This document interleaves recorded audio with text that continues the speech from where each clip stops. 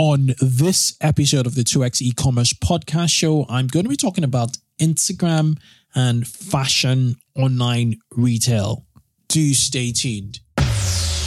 Welcome to 2X e-commerce, the e-commerce marketing growth podcast where you ask questions and I, Kunle, answers them. Also hear from proven marketing growth experts who are number one or number two in specialist areas of online retail marketing. So if you work in or own an online retail business, listen in, get involved, join me, and let's put some fuel to skyrocket your e-commerce growth. So an inbound marketing strategist, how do you beat Amazon? Natural search and our search engine position is critical to the customer flow through the website. I personally would not have an account process interrupt checkout flow at all. My favorite customer lifetime value calculation is an easy one. It's your average order value times that purchase frequency times your customer lifespan. I'm Kunle Campbell. Let's get rolling. Welcome to the 2X e-commerce podcast show. And I'm your host, Kunle Campbell. This is the podcast for what? Strategic growth in online retail. And it is where you guys ask me questions or I cover a marketing topic, a growth topic, get towards selling more in your online retail stores. It's all about sales. But before sales comes what? Marketing. Before sales comes strategy. Before sales comes thinking. Yes, this is the 2X e-commerce podcast show. Welcome again. And on today's show, I'm going to be talking about Instagram and online retail in fashion. And it is pretty much centered on a Bloomberg.com article titled Instagram Killed the Retail Store. Just Google that. Instagram killed the retail store. The members of Gen Z are rewriting the rules of selling fashion. And I think it deserves an actual read. So I'm going to start off this show by actually reading the article and then giving you my opinion on how to position yourself, as a fashion retailer from an Instagram standpoint. And I'm also doing some reading on fashion, on the fashion business in general, because I think it would help me in my startup and also help me with my clients, with some of the work I'm doing. So it is interesting, and I'll circle back to some of the some of the things I've learned. I'm learning both from experience and also stuff I've learned from reading generally. I bought a few books around fashion retail, actually fashion business, basically. Okay, so I'm gonna go for it. When I'm ready, here goes.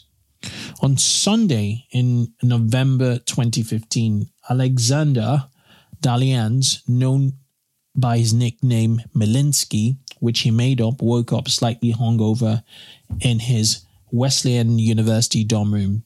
This 18-year-old Paris-born upstart fashion designer did what any teenager would do first in the morning. He grabbed his phone. He had dozens of notifications from Instagram, all showing he'd been tagged in a photograph of Rihanna. Still blurry-eyed, he realized she was wearing one of his hats, a simple baseball cap fronting his slogan, "I came to break hearts." Within days, he sold more than 500 of them. So many were ordered so quickly that he had to shut down the web store.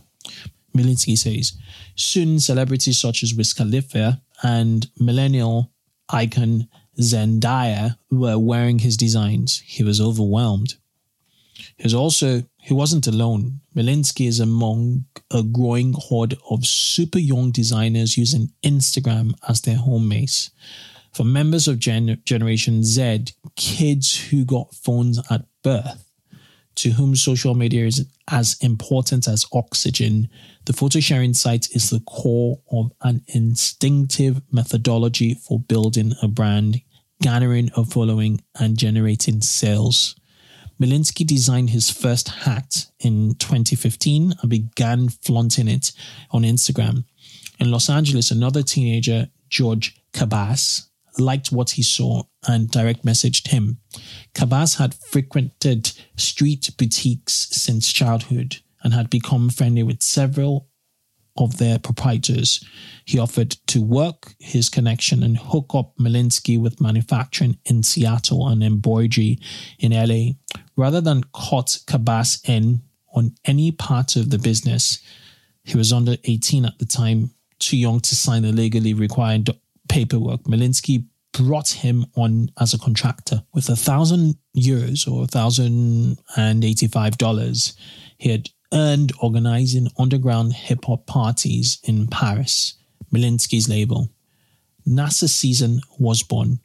I didn't really know how fashion worked, he said, but I knew social media, and as a teenage fashion designer, that's all I needed. In the year and a half since his big break, his brand has blown up. It's carried by more than a dozen retailers worldwide, including high-end street store Colette in Paris and 424 in Fairfax in LA, plus Barney's in New York and Harvey Nichols in London, where hats cost $50 to $70 depending on their design.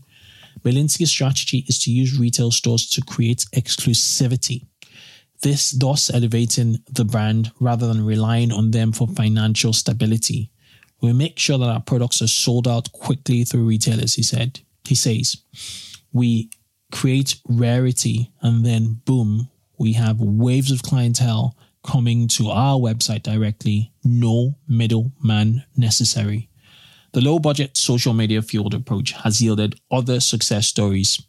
Twin brother Chet and Bette DeHart started their line Lucid FC 6 years ago when they were 14. Like Malinsky's, their designs have been spotted on Rihanna, which helped goose their sales. Shane Gonzalez Midnight Studios started on Instagram in 2014 when he was 19, and now the label has almost 92,000 followers. These people need to see that a certain piece looks amazing on someone like them or built like them to gain trust in the product to purchase it online, he says. The social media success has attracted collaborators, including designer Virgil Abloh, whose label Off-White is a favorite of Kim Kardashian and rapper Kanye West, and ASAP Rocky. Instagram continues to be the cornerstone of Malinsky's business. Shortly after Rihanna's sighting in 2015, she's since been photographed in his hat a handful of times. Urban Outfitters Incorporated made an offer. It wanted almost 10,000 hats, more than 10 times the volume Malinsky was dealing with at the time. He brushed off the company. It would have killed the underground aspect of the brand, he says. The September Urban repeated its offer. Was he interested? I told them my defensive answer, he says. It was simply no. So that is the article, guys and girls listening. And my takeaway from this really is, if you're into fashion and you don't know this already, Instagram is, where people make decisions. It's where people get inspiration, inspiration for what they're going to buy, next. So think about Instagram like what the magazines were, in the 90s, 80s, and prior, women, girls, guys will pick up, GQ, Vogue. They still do, but, not the habits are changing or have changed, and they'll flick through and look at styles. They check MTV, look at what, people are wearing in music videos, and that dictates the trend, or their purchase, behavior on when they decide to shop. That's what's going to trigger them to search for your brand, on Google. That was what they used to do. But now people go to Instagram, they follow celebrities, they follow influencers, they follow, meet people in music, celebrities in music, celebrities who are acting, basically influencers, and they dictate, style, and their following pretty much will, draw attention to your brand. So one of the things I learned is there was a case study in the book I'm reading, which was by the tattoo-driven fashion designer called Tom Hardy, I believe. And the strategy for the astronomical growth of that brand, according to the book, was pretty much celebrities. Celebrities spotting his wares, his designs. And that just trickled down. It just trickled down. Now, the challenge a lot of fashion, e-commerce startups, have is, getting their designs to celebrities, and what you probably want to do, or think about, it's a huge challenge, because celebrities know what they're worth, and, they charge an arm and a foot. There's a famous celebrity who happens to be a stripper. I'm not going to name names. She doesn't really sing or anything. I think she's charging like $15,000 for a post or something, which she'll delete, eventually. So there's some clear, and some brands, work with her. There's some clear, areas you want to go into, and there's some clear areas you can't, just, go into. I wouldn't really recommend, that's like, wasted money. But what I would recommend is, exploring things like micro-influencers, emerging influencers. But when you do micro-influencers, emerging influencers, you need to do it at scale. You need to have a team that, almost like a sales team, where it's a responsibility to get X number of, of agreements with these micro-influencers. You need to make yourself approachable as a brand. You need to get more inbound rather than always looking for people, because, when deals come into you, the situation kind of changes in terms of you have more leverage when people come to you because they want to do business with you. So you probably want to look at that. Another thing you want to definitely look at is developing a persona. Right. So you develop a persona of your brand, who are my typical customers? What do they look like? What do they like? Who do they like?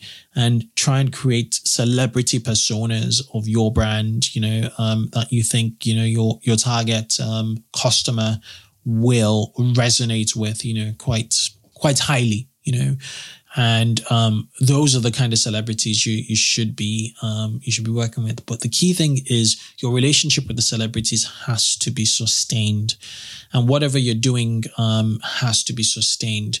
You will need two things. You need a lot of grit. You need to stay consistent, and you will need cash. To make this work.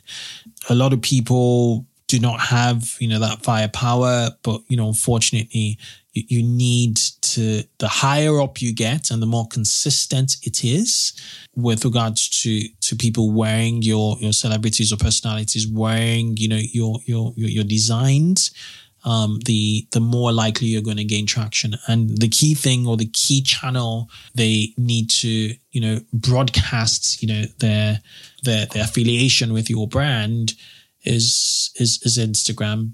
It has to be Instagram. Those are my thoughts. If you have any other thoughts before I just bog off. Another thing I want to talk about really is really quickly is, if you're going to be working with like influencers, with like internet native influencers, then and you're in fashion, think about fashion haul videos. Try and own several videos on user-generated videos by influencers on YouTube, via fashion haul, videos. And if they're dedicated to your brand, even better, even much better. Haul videos work. If you don't know what fashion haul videos are, there you have a YouTube person, a YouTube girl most of the time, who would either have shopped on your website herself or pretend to have shopped on your website yourself. And she's pretty much trying stuff out, all the stuff she's gotten from your website.